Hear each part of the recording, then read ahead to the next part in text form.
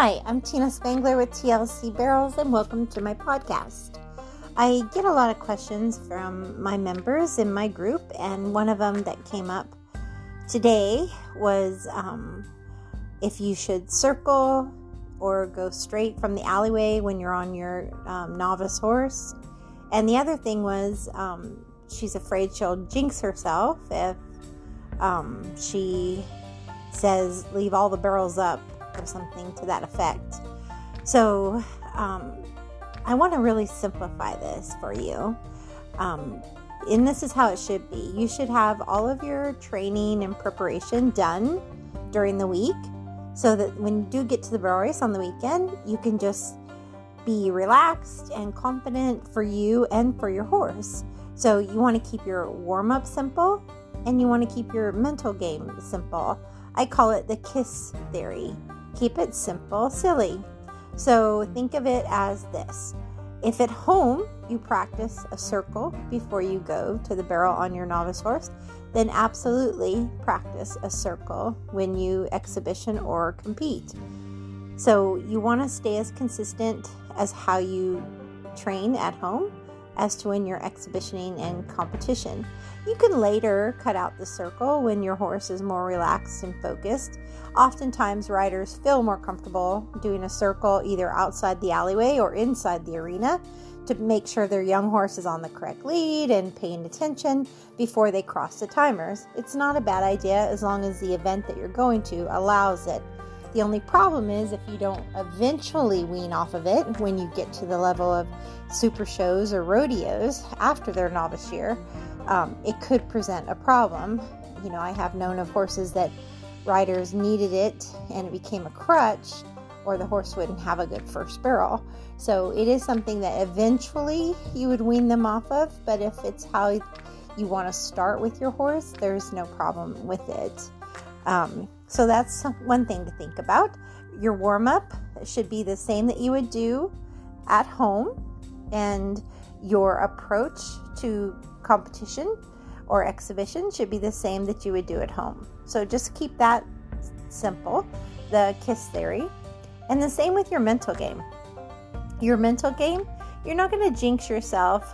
That's just, you're not going to be jinxing yourself if you think positively and learn how to handle your thoughts.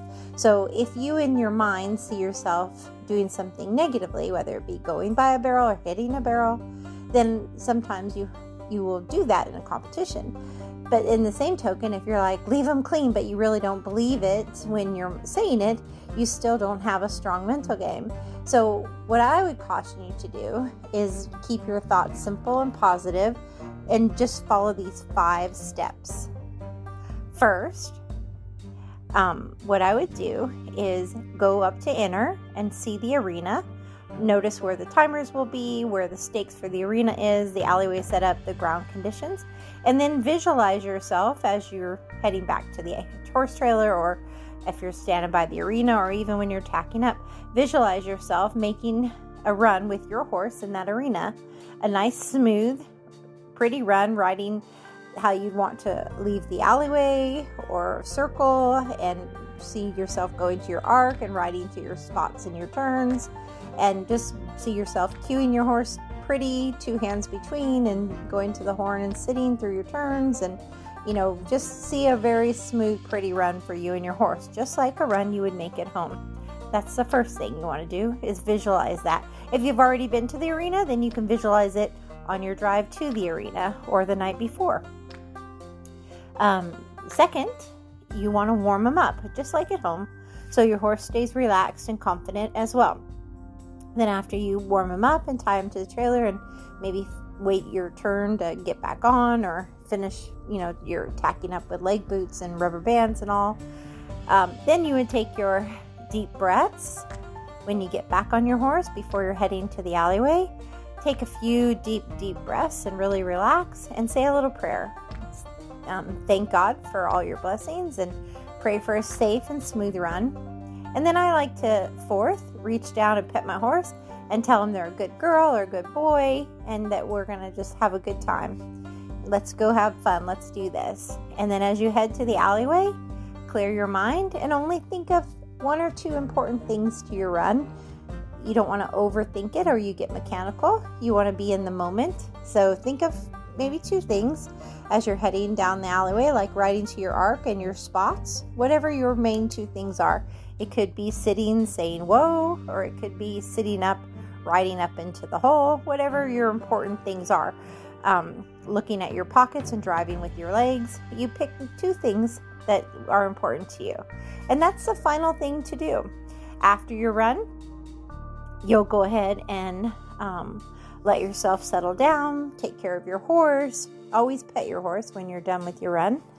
And, after you get done petting them and cool them out and untack and all that good stuff, then that's the time to evaluate yourself and say, hey, this is what went well and this is what we'll work on next time, and journal it.